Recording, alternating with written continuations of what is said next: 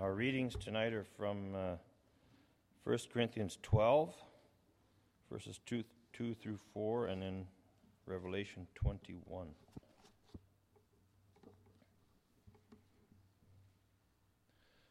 First Corinthians 12.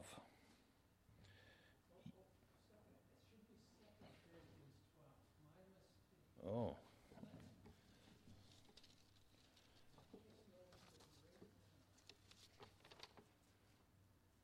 Well, then we'll go to 2 Corinthians 12.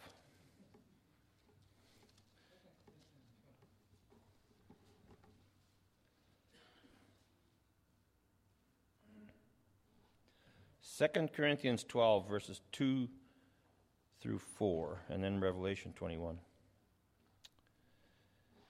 I know a man in Christ who 14 years ago was caught up to the third heaven. Whether it was in the body or out of the body, I do not know. God knows. And I know that this man, whether in the body or apart from the body, I do not know, but God knows, was caught up to paradise. He heard inexpressible things, things that man is not permitted to tell. Revelation 21. Entitled The New Jerusalem.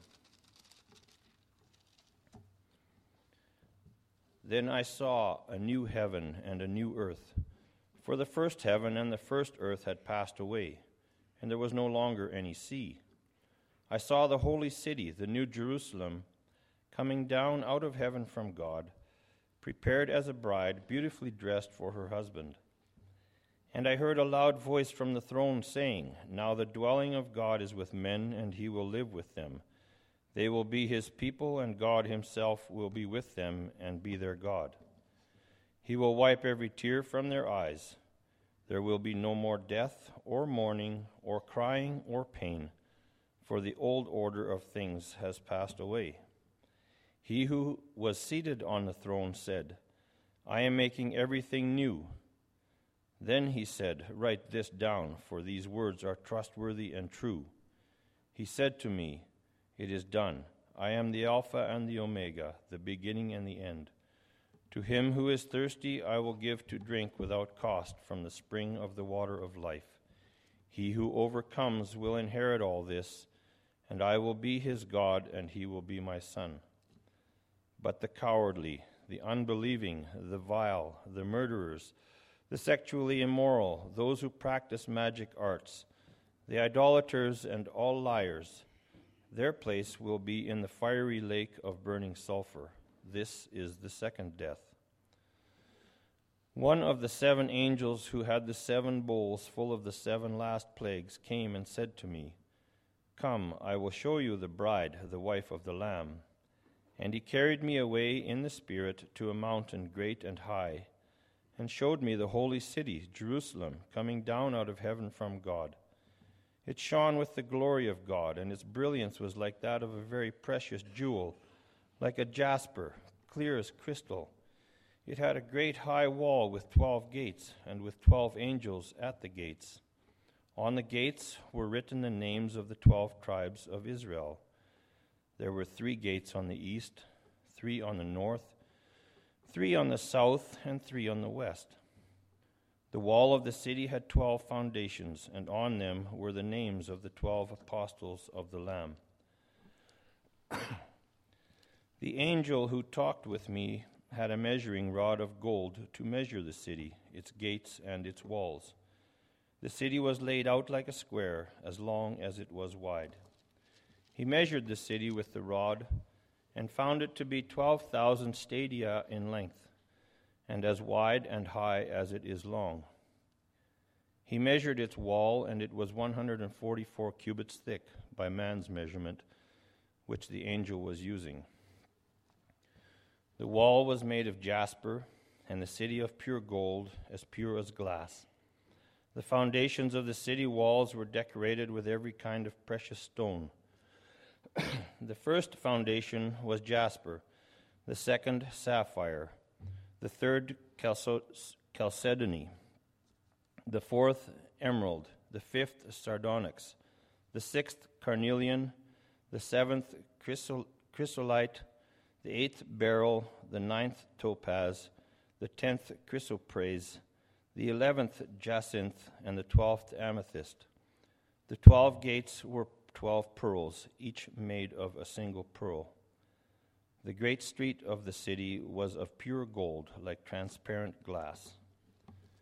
I did not see a temple in the city, because the Lord God Almighty and the Lamb are its temple. The city does not need the sun or the moon to shine on it, for the glory of God gives it light, and the Lamb is its lamp. The nations will walk by its light, and the kings of the earth will bring their splendor into it. On no day will its gates ever be shut, for there will be no night there. The glory and honor of the nations will be brought into it. Nothing impure will ever enter it, nor will anyone who does what is shameful or deceitful, but only those whose names are written in the Lamb's book of life.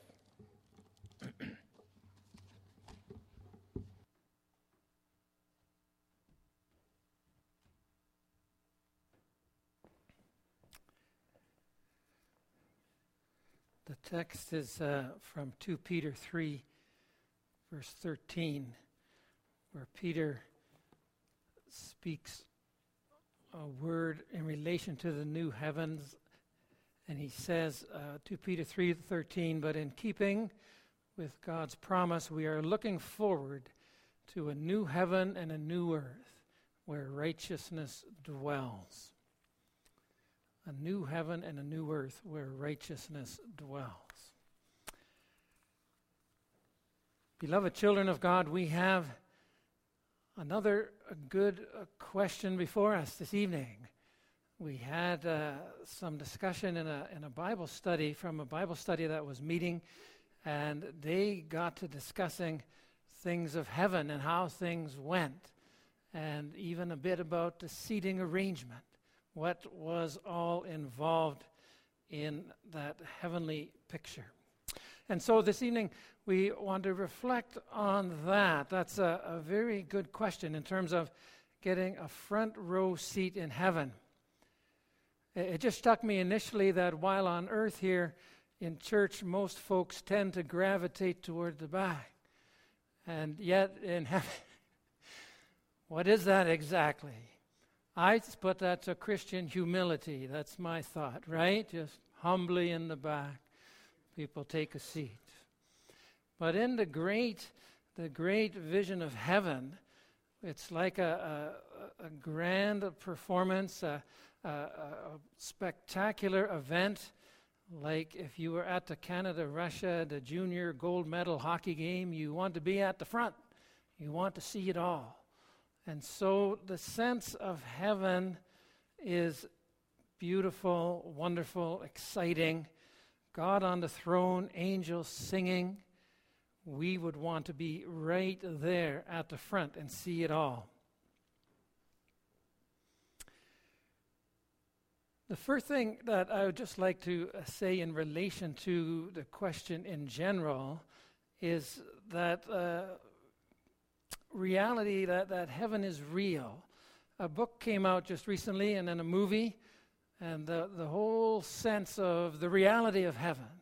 I'm not sure if you read the book or saw the movie.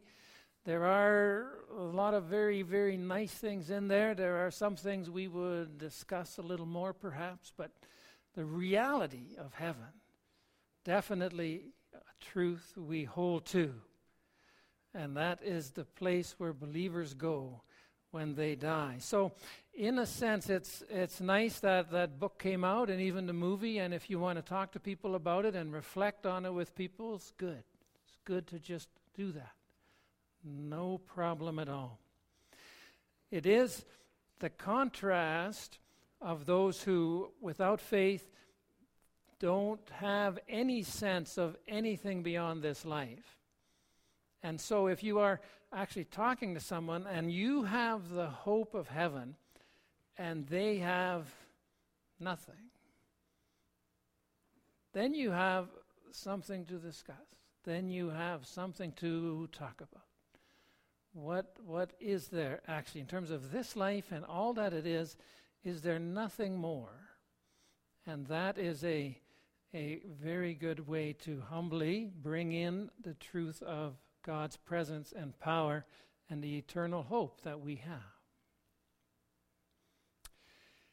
The second thing in relation to heaven, just beginning with that verse from 2 Corinthians 12. 2 Corinthians 12. The Bible talks a lot about heaven, and sometimes it's broken down in this way. In 2 Corinthians 12, it speaks about this person who was caught up to the third heaven.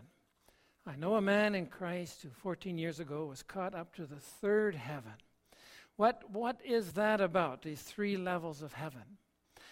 That is understandable in terms of the Jewish understanding of things, the reality of heaven above. There were three heavens. The first heaven was simply the atmosphere, the air. And so as far as you could see in terms of just the sky above us, the best way to understand that, I think, is when just recently this gentleman, Felix Baumgartner, and then there was another fellow too, I'm not sure, but I remember this one where he took that balloon up to the edge of space and stepped off. That's the edge of the first heaven. The basic heaven that if you jump off, you will fall. That's the first heaven.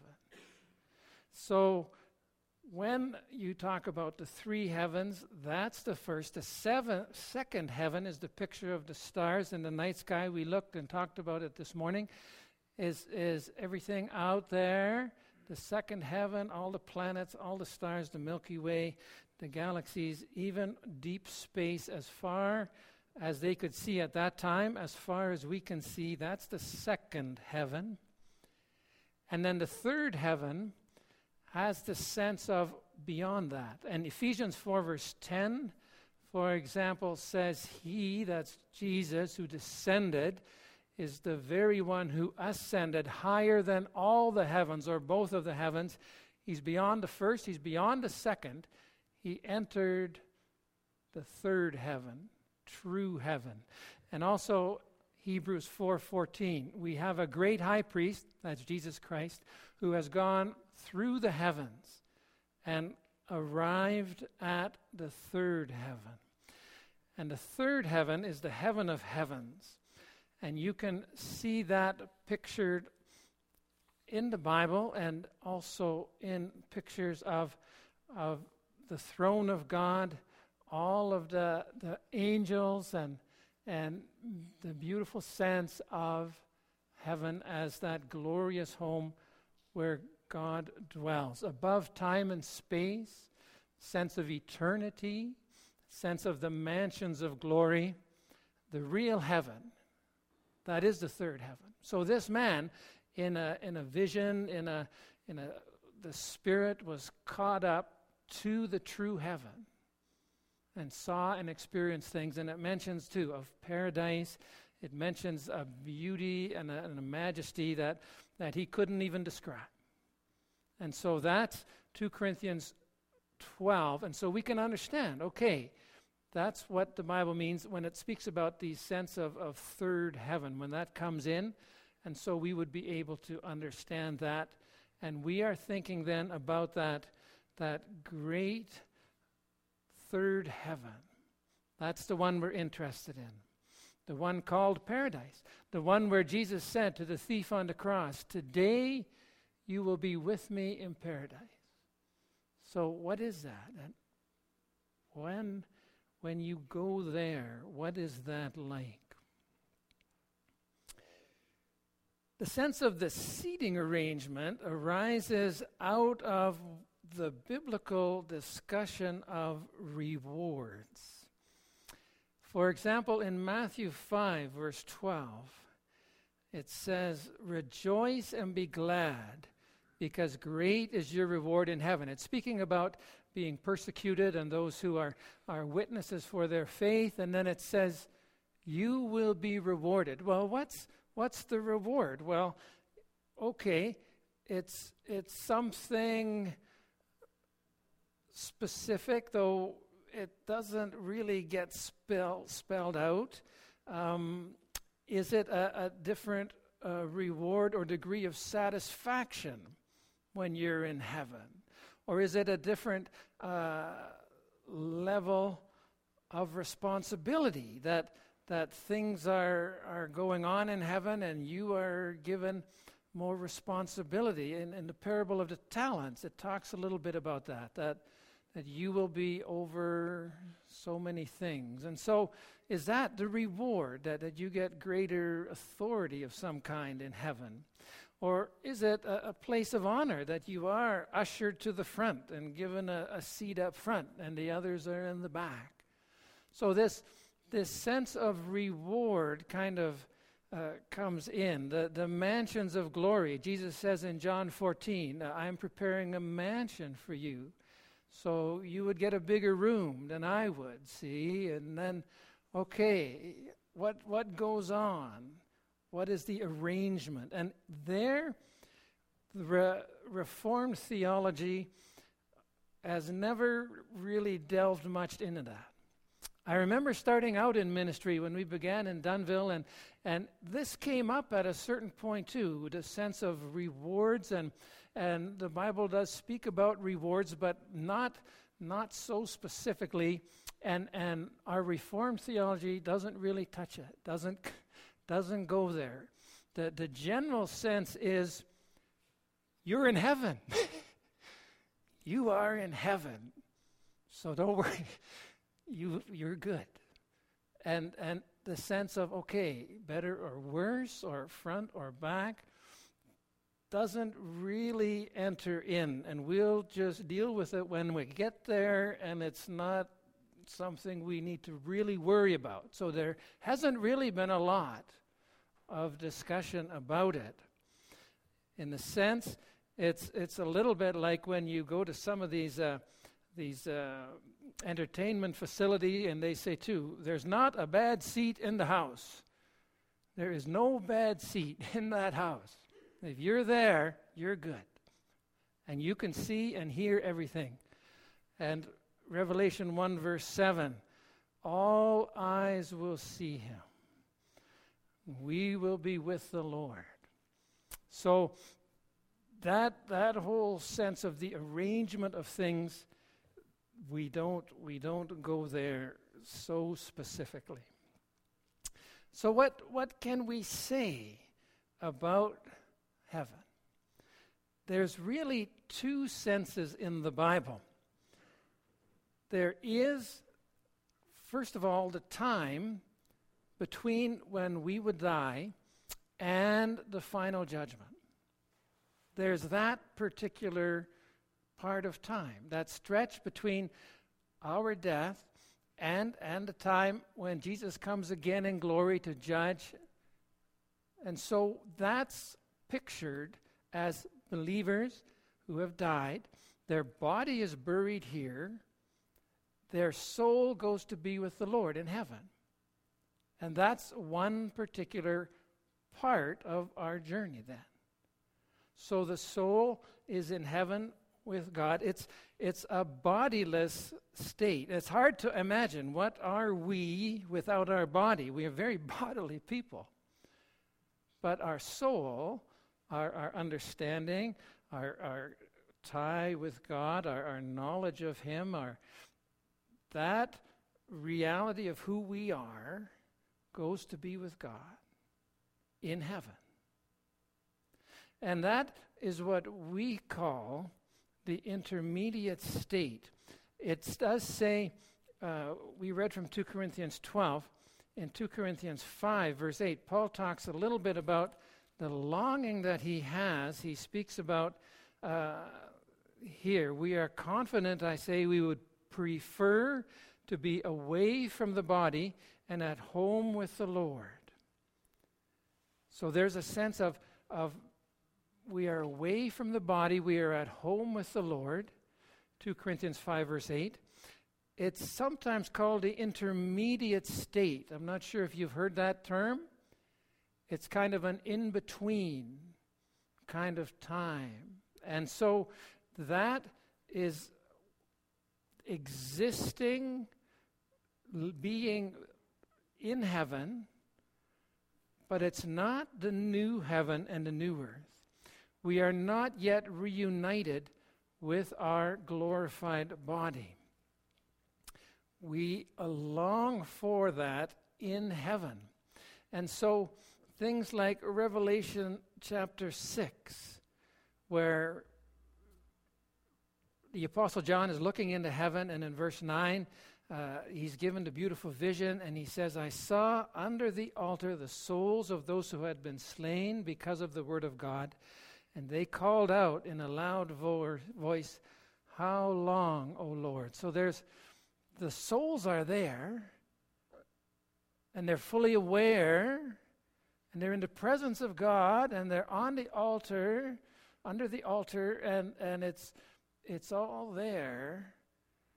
And there's heaven, an intermediate state, awaiting for God's completion of his kingdom-building, redeeming work in Jesus. Those who have died in Christ and who have entered the presence of the Lord. So that's something that is described in Revelation 4 through 7.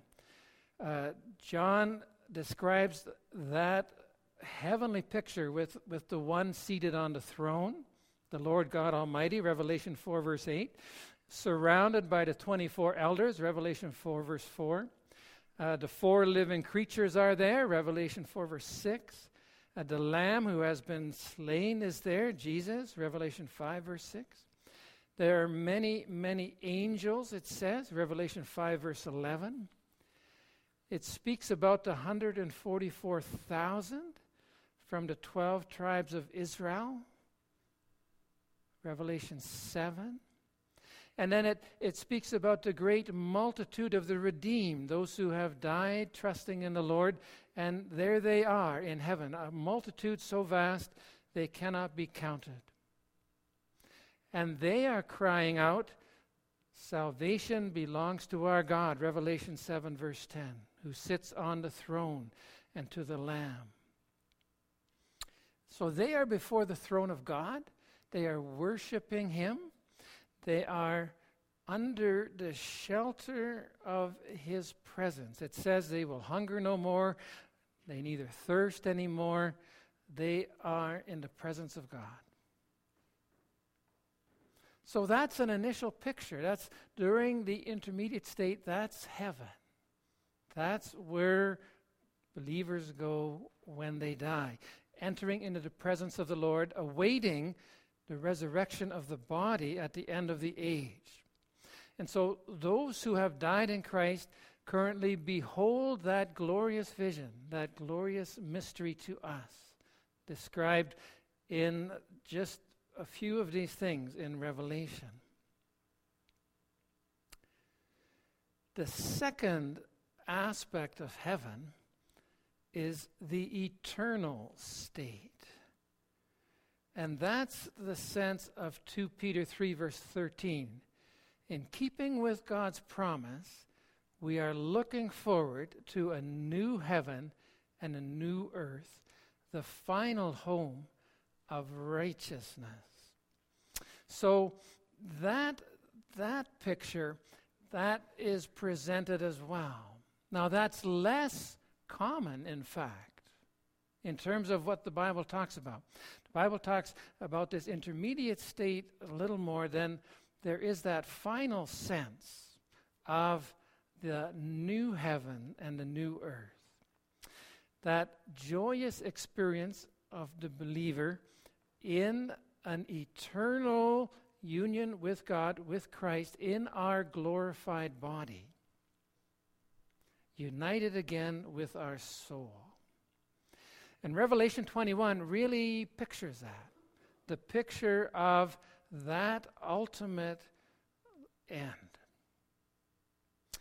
It's the focus of the eternal home of believers, and it has that addition of the glorified body, and that's really the central difference. That comes fully forward.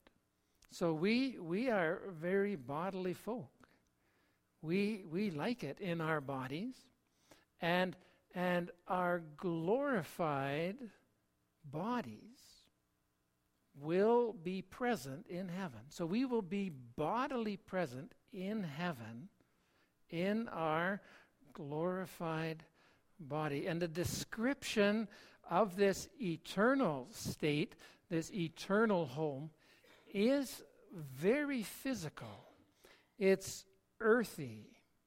Even as Jesus came down to earth, and even as in Revelation 21, it says that the city comes down, the new Jerusalem comes down out of heaven, and God dwells with his people.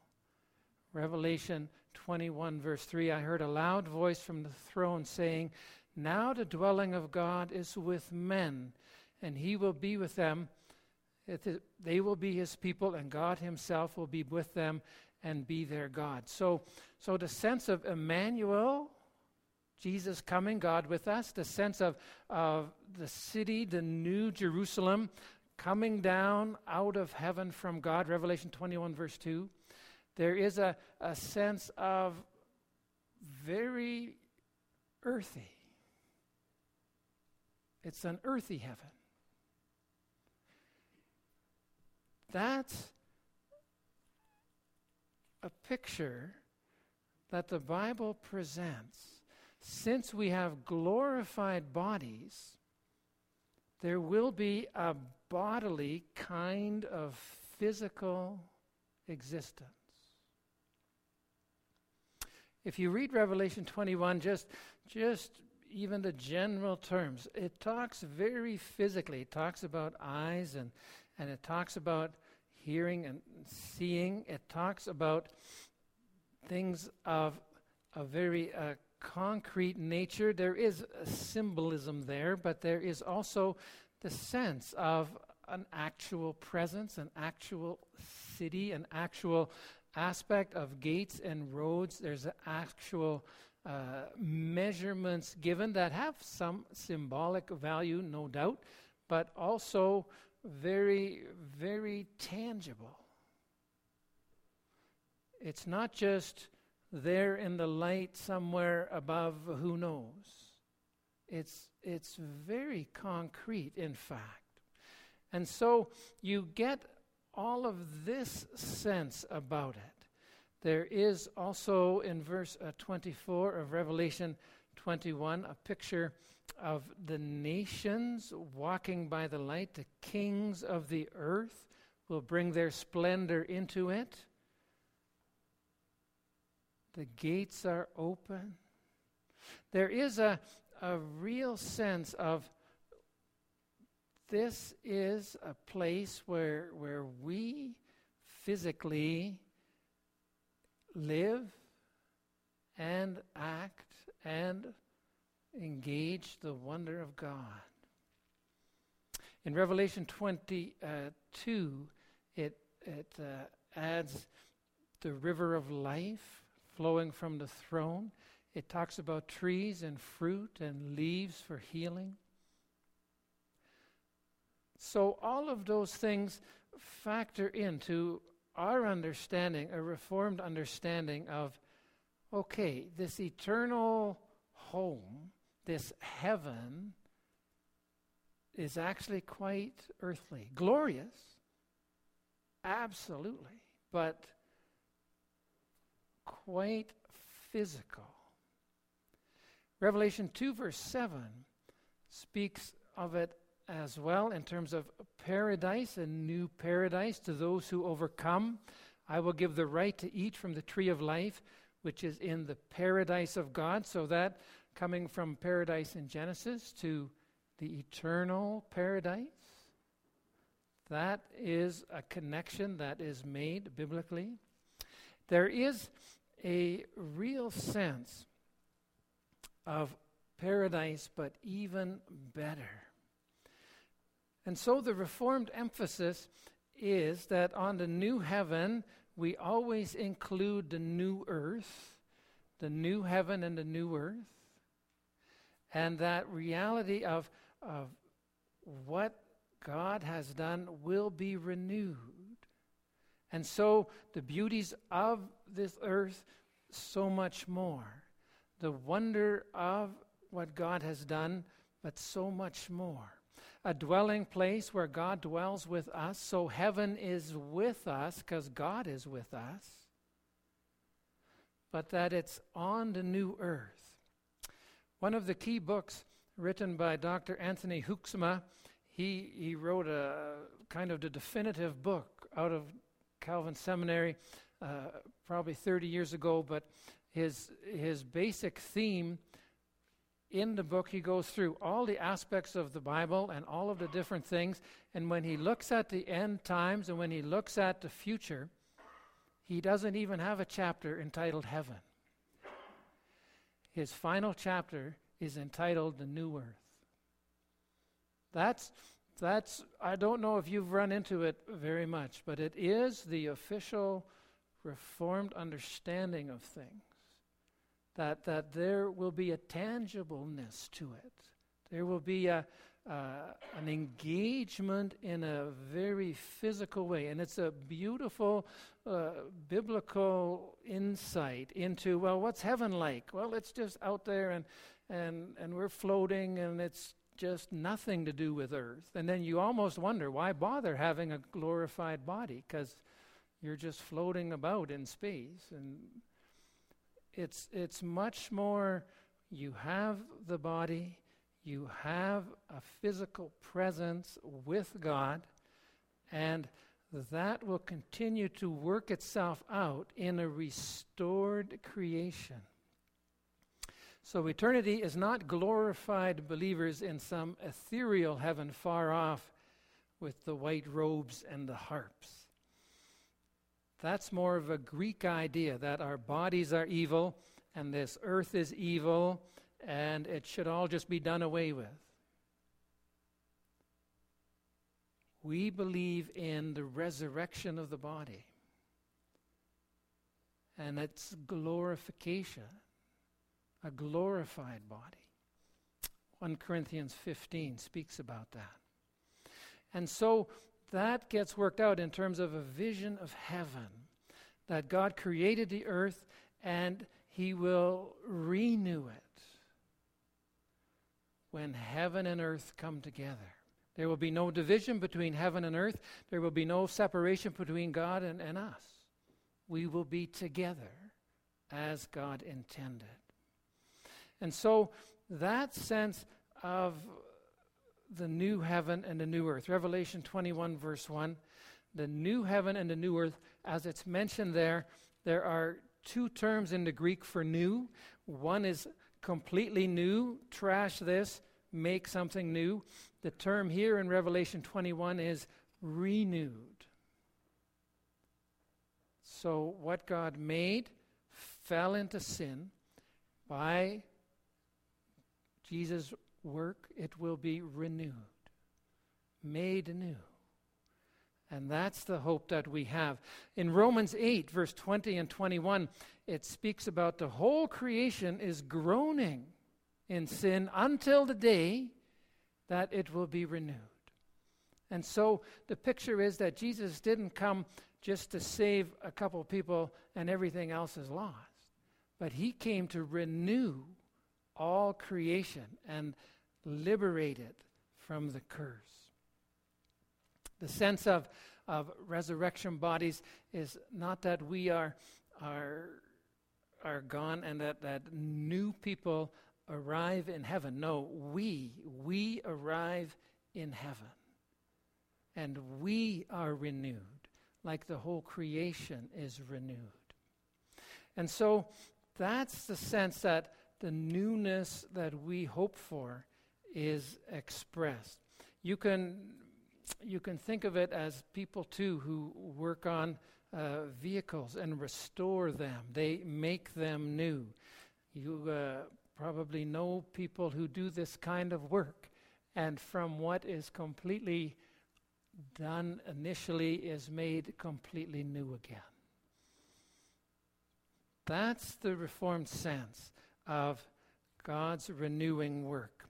And so the new earth is going to be a semblance of what we have. There is going to be recognition between what we have now and what will be then.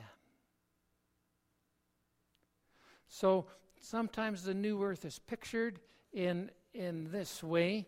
You get pictures of a physical world. You get pictures of a reality that's it includes things of this world. It includes beautiful things.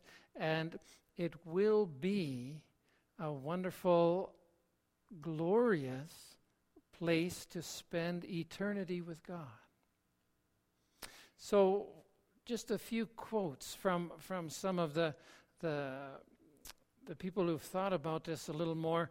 One of the examples, a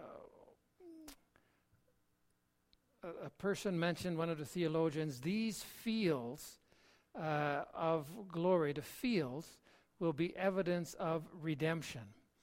In this world, they often become battlefields, fields of strife and sorrow.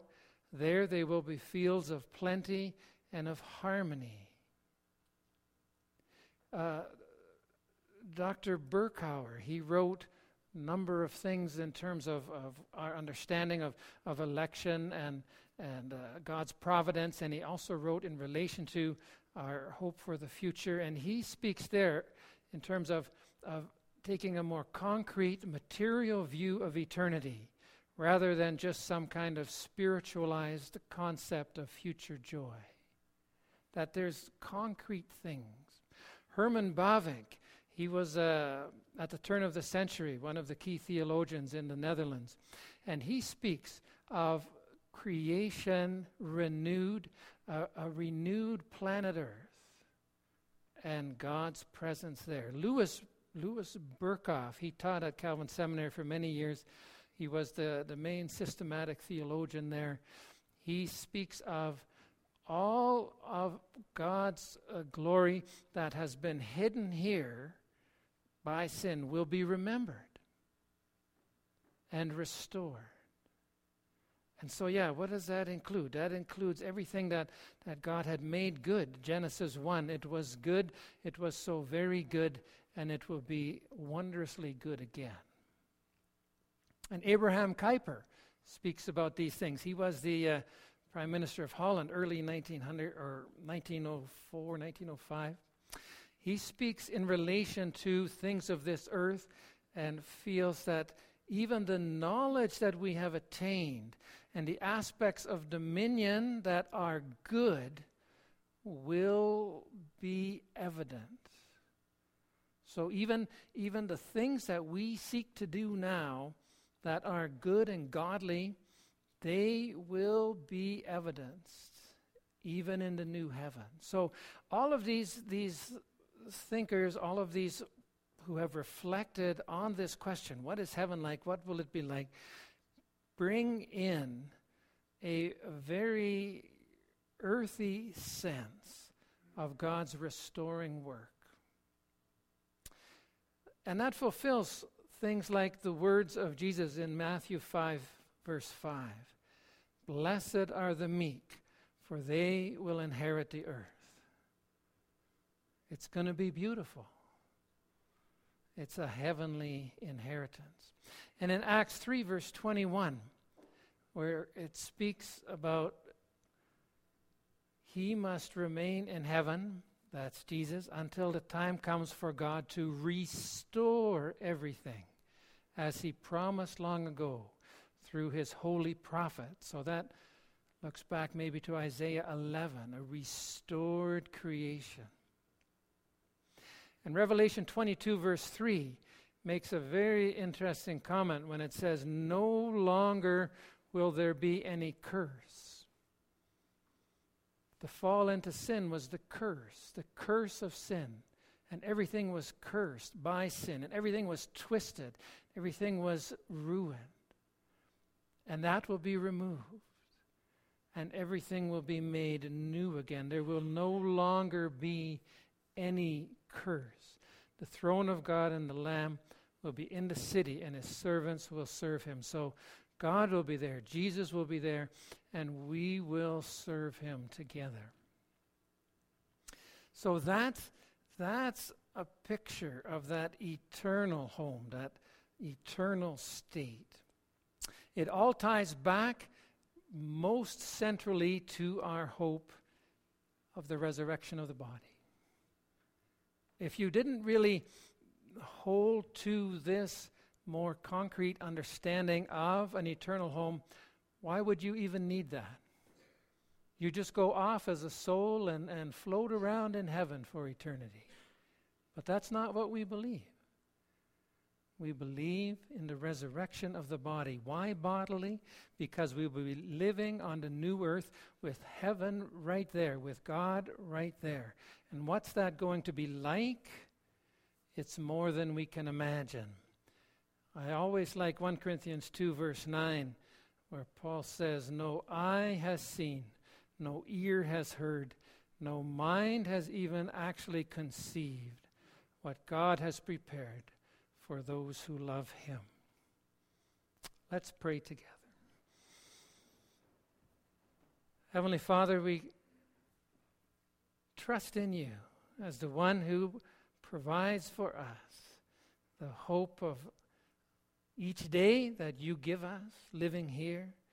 We thank you for your gift of life, and we thank you for your presence here by your word and spirit. We thank you, too, for the assurance of an eternal home with you. Lord, we recognize that we are still in the time that unless you come again, we, too, will have to face the reality of death. And, Lord, you have given us a comfort and assurance that at that time you will take us to be with you in heaven, and that in the end you will make all things new. Lord, we pray that you would make this our comfort, our assurance, trusting in you. We thank you for the glorious hope that you prepare and that we long for, and we trust that even as we see, Lord Jesus, your presence and power working in this world, seeking to build your kingdom until that great day that you come again, that we put our hope, our trust in you. We pray in your precious name, Lord Jesus. Amen.